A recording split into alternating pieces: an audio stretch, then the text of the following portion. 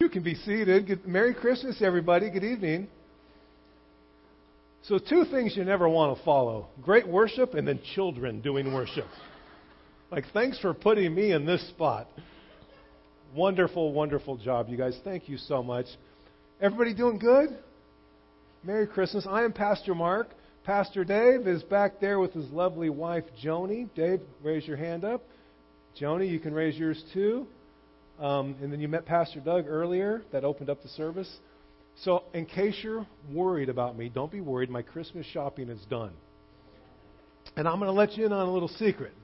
How I did that, and I do it every year, is I let my wife do it all. And I never have to do it. And it's just wonderful. And she does an amazing job. So it's all about marrying the right woman. Men, take note. Merry Christmas to everybody. Some of you may be guests. Some of you may not have been here for a while. If you don't know, you probably know by now, Pastor John has indeed retired. As of end of August, he and Kay are doing very well up in Oregon.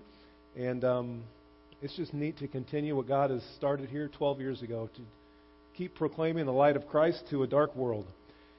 As it says here, Jesus, light of the world. And, God does everything with and for a purpose. And I'm assuming that the Lord sent Jesus, the light of the world, because the world needed a light. And there was darkness in the world. And we're going to talk about that this evening. Good to have you here.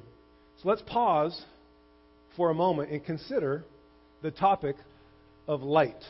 Albert Einstein said that the reason he could construct the theory of relativity was because there was one constant in the world that is unchangeable. And that one thing, said Albert Einstein, is the speed of light.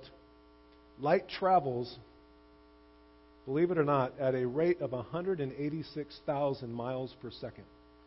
In a tick of a clock, 1 second, it'll travel around the world 7 times. That's how fast light travels. 186,000 miles per second. 7 times around the world in the tick of a clock. Perhaps you've never taken the time to consider this question, but how many of you enjoy the fact that you have light? Right? Imagine, if you can, that you and I had all the other essentials in this life as we know it, but there existed no light. Let's quickly discuss the importance of light. I was thinking about light, and the 3 things that came up to me just almost instantly about what light does for us. The first thing is it helps us to see things, essentially what is there or what's not there. It helps us to see. It tells us what's true, what's in front of us, what's not in front of us. So it tells us what's true. It also helps us, secondly, to navigate our way, right? If we can see things, we can navigate our way. And it illuminates our sense of direction. And so essentially it helps us to steer our way. It tells us the way to go. Make sense? And thirdly, it keeps us then from danger. If we can see what's true, we can navigate our way, then we're safe and we're kept from harm's way. It preserves our life, if you will. So it tells us the way to life. So it tells us what's true. It tells us the way to go. And it preserves our life. Thomas Edison invented the electric light bulb. Does anybody know when? 1879. Not all that long ago. Not all that long ago in the history of mankind. It's like 2.5 me's ago. About 120 years-ish. 1879. 22 years later, in 1901, one of these newfangled gadgets called the light bulb was hung and turned on at the Livermore, California Fire Department. So imagine, right? Something new. We had done without light bulbs up until that point, so who knows if this new gimmick's going to catch on, right? It reminded me, for whatever reason, of, my girls were small. I don't even know if they remember this, but I remember we got our first, they used to call them MP3 players, right? And now they call them iPods or whatever, right? And I was so excited because it was an audio box, and I bought it from like Kmart for however many, $25, and it held 36 songs. And I was so excited, right? 36 songs. Because before the MP3 player, we had what was real popular before then, remember? The Sony Walkman. I heard some of you guys say the Sony Walkman. You could put a disc in this little portable player. So then I got this MP3 player there. I can get 36 songs. That's like 3 discs on this one little thing the size of a chapstick. I was so excited. Things have changed since then, haven't they? Anyway, back to the fire station. That light bulb that was hung in Livermore in 1901, it's still there. And it's still burning. Believe it or not. It's still lit. That old bulb has almost never been turned off and has been in working condition for 114 years. Remarkable. That's the bulb right there. You can locate this bulb, if you want to, write this down, at 4550 East Avenue in Livermore, California, at the Livermore Pleasanton Fire Department. When you go there, please tell them Pastor Mark sent you. And tell them hello. By today's standards, that bulb should have burned out approximately 1,000 times by now. This bulb, hand-blown, has a thick carbon filament, was made by a company called the Shelby Electric Company. Anybody heard of them? Here's what's interesting. The Shelby Electric Company did not become one of the industry giants for one very obvious reason. Any guesses? They made light bulbs to last. Nobody ever reordered. Bad business model. Great lights, bad business plan.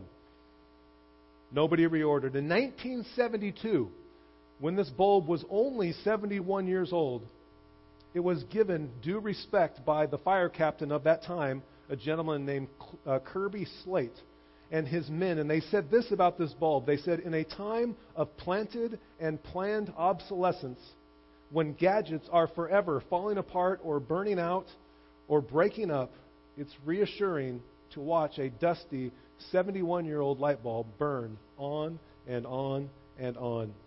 Due to its longevity, the bulb has been noted by the Guinness Book of World Records, Ripley's Believe It or Not, and General Electric. It even made an appearance on Late Night with David Letterman. Just kidding. I don't know about you, but I'm always fascinated by people who invent, by people who create things. Thomas Edison, we just mentioned. Steve Jobs, I'm fascinated by Steve Jobs and Apple Computer. And there's other creative minds probably in this room, and I'm one of them. When I was young, I was 8 or 9 years old, and me and my friends, we were going to make our own pinball machine. And so we got some wood, and you just tilt the wood, and you put some nails, and you put rubber bands between the nails, and so it bounces around, and these little flippers that we use out of clothespins. And we thought we were going to just make a killing on our pinball machines. In marbles, we didn't do so well. But I thought it was very creative. We used to make our own donuts. We thought we were going to have our own donut business. But somehow and for some reason, we tend to lose sight of the creative genius of our God. Let me tell you about this inventor, this creator of ours. As impressive as that light bulb that you see on the screens, and as impressive as it is, it has nothing on the light that God created. And I can promise you this, it will not last as long either. If you have a Bible, turn with me to Genesis chapter 1. If you don't, you can just listen. Genesis chapter 1, verses 1 through 5. It says 1 through 3. That's my mistake. 1 through 5. Genesis 1, verses 1 through 5. In the beginning, God created the heavens and the earth. The earth was formless and void, and darkness was over the surface of the deep. And the Spirit of God was moving over the surface of the waters. And in verse 3, God said, "Let there be light." And there was light. And God saw that the light was good. And He separated that light from the darkness, Genesis 1 tells us. And God called the light day, and He called darkness night. And there was evening, and there was morning, and that was one day. On this very first day of creation, God created light. And He declared that light good. And He separated the light from the darkness. As we can see from the very beginning of this good book, from very beginning, Genesis chapter 1, God established a principle of separation. And God sent His Son as light to take us out of darkness. So God created a principle of separation. Not only did He separate light from darkness and day from night, but He separated the waters from above from the waters below, and He separated the land from the waters. Through Moses, God commanded the people of Israel to remain separated from the nations around them. And when they violated this commandment, they experienced hardship and suffering. If you want, you can turn to Deuteronomy chapter 7. I'm not going to read that now, but it talks about being separate, this principle of separation, even way back in the early part of the Old Testament. Today's no different. Thousands of years later, it's no different. God's people still need to be careful to walk in light and not darkness, and that's why He sent His Son, to allow us to walk in light, not darkness. James 4:4 will be on the screen, and it says this. It warns us to be careful, you adulteresses. Do you not know that friendship with the world is hostility toward God? Therefore, whoever wishes to be a friend of the world makes himself an enemy of God. 1 John 2:15, 16, and 17 says this. Do not love the world, nor the things in the world. If anyone loves the world, the love of God is not in him. For all that's in the world, the lust of the flesh, the lust of the eyes, and the boastful pride of life, that's not from God, but it's from the world. The world will pass away, and also the things that we lust after. But the one who lives in the light, the one who does the will of God, lives forever. In Scripture, light is associated with a couple of things. I'm going to give you the four most important things. Light's associated with Christ. Light is associated with His Word. Light is associated with His people. And it's associated with God's blessing. Let me give you the first one. Light is associated with Christ. We read it in one of the Scripture readings earlier in John 8. If you want, turn to John 8, verse 12. This is light being associated with Christ, as it says here, the light of the world. John 8, verse 12. Jesus was speaking to the people, and He said this, I am the light of the world. That can be bothersome to some people. But would you want Christ to lie or tell the truth? Of course we want Him to tell the truth. He says, I am the light of the world. He who follows me will not walk in darkness anymore, but will have the light of life. It's not just so they can see things, it's so that their life is preserved. And that's what light does for us. It helps preserve our life. The second thing, light is associated with Christ. It's also associated with the Word of God. Psalm 119 says this, Your Word is a lamp to my feet and a light to my path.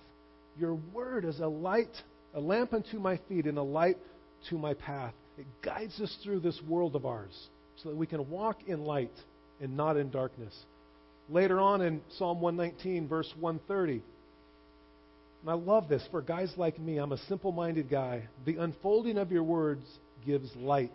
It gives understanding to the simple. When we open up our heart, God just shines His light, and He allows us to understand. I have a very simple mind. I keep going to school because I think it's going to make me smarter. I just don't have that kind of a mind, but I love that that God reaches to the simple people when He shines His light in our hearts and in our minds. The third thing is it's associated with God's people. Light is associated with God's people. Ephesians 5:8 says this, You were formerly in darkness, but now you are the light of the world, so walk as children of light. What a great encouragement.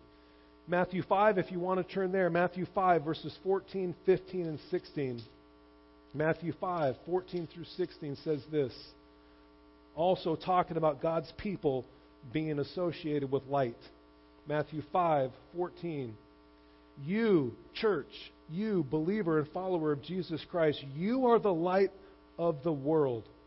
A city set on a hill cannot be hidden, nor does anyone light a lamp and put it under a basket, but they put it on a lampstand, and it gives light to all who are in the house.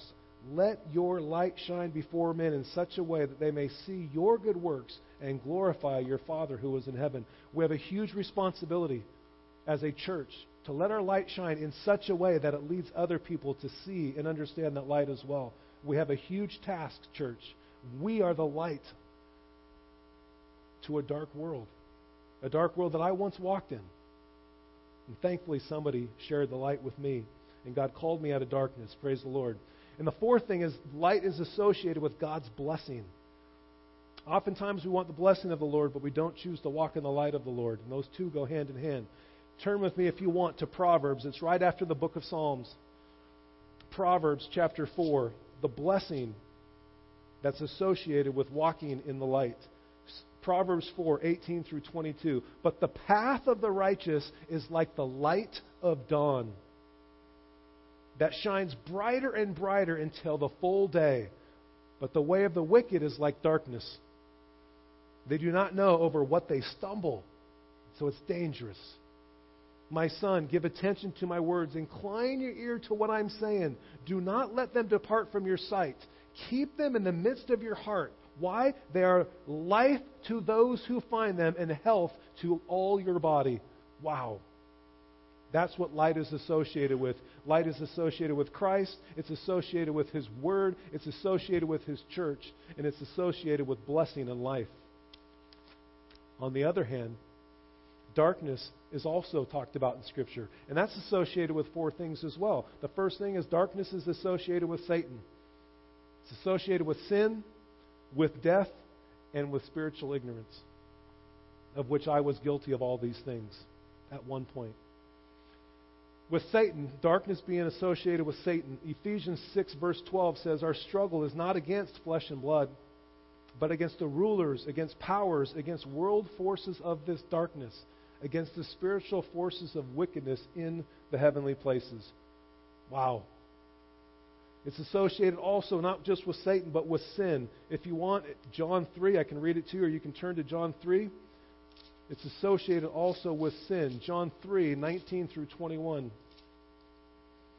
says this, this is the judgment, that the light has come into the world, Jesus, and men loved the darkness rather than the light. This is just my theory. This is why people say, well, I'm an atheist. I don't believe that.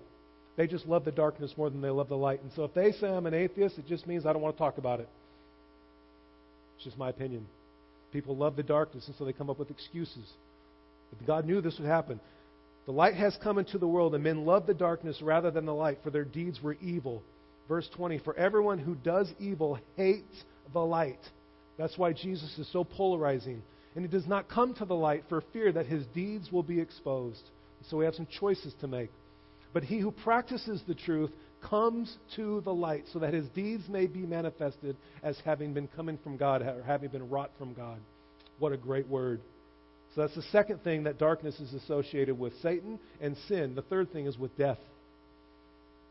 Right? If light leads to life, then darkness leads to death. Romans 6:23 will be on the screen. It says, for the wages of sin is death. The wages, that's what you worked for, right? What are my wages? You work hard for something, you get paid at the end of the day for what you worked hard for. So when you want to work hard in darkness, the wages of that darkness and that sin is death. But we can accept the free gift that was given to us a couple thousand years ago in His Son, Jesus Christ. The free gift of God is eternal life in Christ Jesus our Lord. I'm so thankful.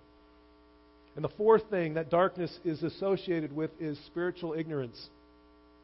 We were in John chapter 3. You can just flip to your left to John chapter 1. This was also read a little bit earlier. John 1, verses 1 through 5. In the beginning was the Word, that's Christ, and the Word was with God and was God. He was in the beginning with God. All things came into being through Him, and apart from Him nothing came into being that has come into being. In Him, in Christ, was life, and the life was the light of men. And the light shines in the darkness, but our darkness does not comprehend it. This explains why God separated light from darkness, because the two have nothing in common with each other. 1 John 1, 5 through 7 says this, this is the message that we have heard from Him, and we announce it to you, that God is light, and in Him is no darkness at all. If we say that we have fellowship with Him and yet continue to walk in darkness, we lie. We do not practice the truth. But if we walk in the light as He Himself is in the light, we have fellowship with one another, and the blood of Jesus cleanses us from all of that stuff. Back to the importance of light. Remember we said light did three things. It provided truth. It told us what was and what wasn't. And it showed us the way, and it provided us with life because it kept us safe, right? So it tells us what's true, it shows us the way, and it provides life. Interestingly enough, John 14:6, Jesus said this about Himself. I am the way. I am the truth. I am the life. No one comes to the Father but through this light. We have to wrestle with that. And the sooner the better. In closing, the very end of this good book, Revelation chapter 22, one of the last verses, says this. There will no longer be any night when it's all said and done. We won't have need of a light of a lamp nor the light of the sun, because the Lord will illumine them, and we will reign forever. Or how I like to say it, God is going to light you up. I can't wait, man. I can't wait. Let me close with this poem, and then I'm going to close this in prayer, and then we'll be dismissed. The poem is short, and it says this: Christ, the transforming light, touches this heart of mine, piercing the darkest night, making His glory shine. I pray that Christ burns brighter in your life than He ever has before in the new year. And I pray that if you don't know this light, that you seriously consider the light of Christ in your life. And I'm here to help you do that. Amen. Merry Christmas to you all. I'm going to pray, then we'll be dismissed. And it's good to see everybody. Let's pray.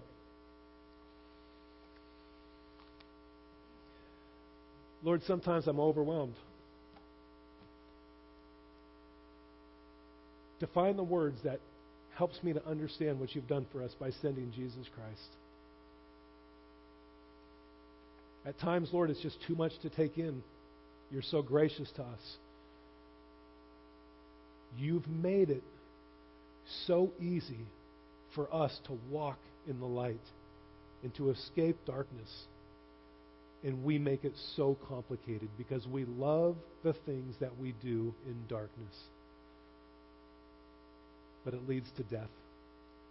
Thank you, Lord, that we can celebrate every year, every day, the gift of your Son, the light of the world that delivers us from death and sin and darkness.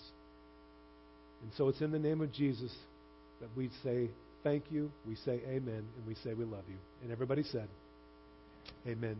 Merry Christmas, everybody. Thanks for coming.